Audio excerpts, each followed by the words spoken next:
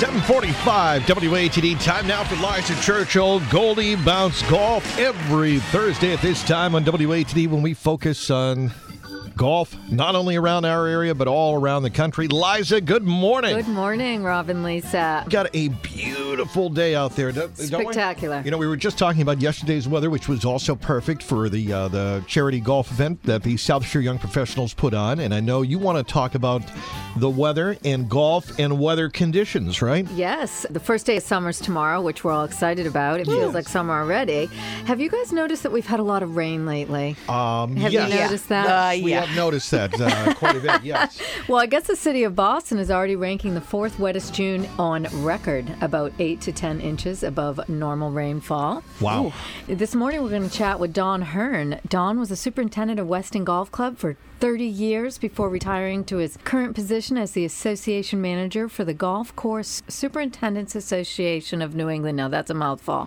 Don was also the past president of both the Golf Course Superintendents Association of America and the Golf Course Superintendents Association of New England as well. So I thought he'd be the perfect person to fill us in on, how much the rainfall this season has affected the course conditions here on Boston's South Shore. So welcome, Don. Well, good morning. Thank you very much for having me on. It was a mouthful that you got out.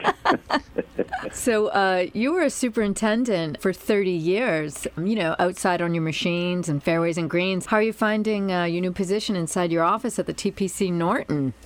Well, I love my new position. The office is located in Golf House, which is on the property at TPC. We're not in the clubhouse at TPC. We're a separate building. We house virtually all the golf associations within the state, MGA, WGAM, etc. So, long story short, I'm really loving what I'm doing. Okay. Well, Don, let's fill us in because the weather does have an impact, and just as some seasons have been extremely dry, Liza mentioned this has been an extremely wet season. So what does that mean in terms of course conditions? Well, overall, it creates a lot of hassle for a lot of people. I've spoken to a number of superintendents in the South Shore area. I spoke to Glenn Mishazik over at Cohasset, and he tells me that they've had over a foot of rain since the 1st of June, and they're constantly using portable pumps down there. They've been pumping for over 2 straight weeks now from many of the low areas and trying to keep the bunkers somewhat dry, but it's really kind of a shoveling it against the tide sort of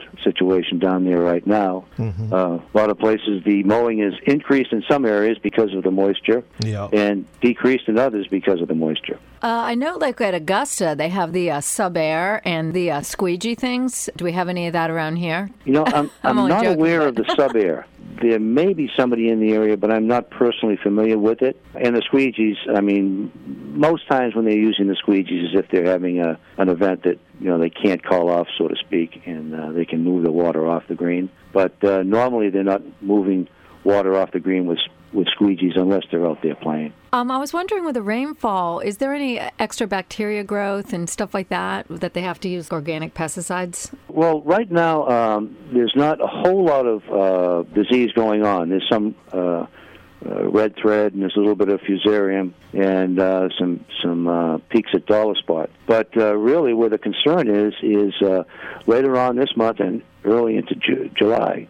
When the temperatures increase and the humidity comes, then what people are looking for is what they call pythium, or root rot pythium. And that's a disease that once it hits the turf, it completely destroys it. Well, a lot of the fellows are getting ready to get out there and be observant and see if that, in fact, does happen. Well, overall, how are the course conditions heading into the summer? Overall, the conditions are pretty well. All Those right. who have invested money in drainage, it's paid off for them big time. All right. Good advice. Thank you so much. A look ahead at the golf conditions.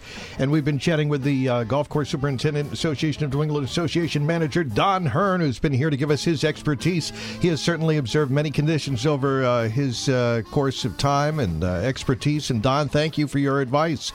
You're very welcome. Thank you.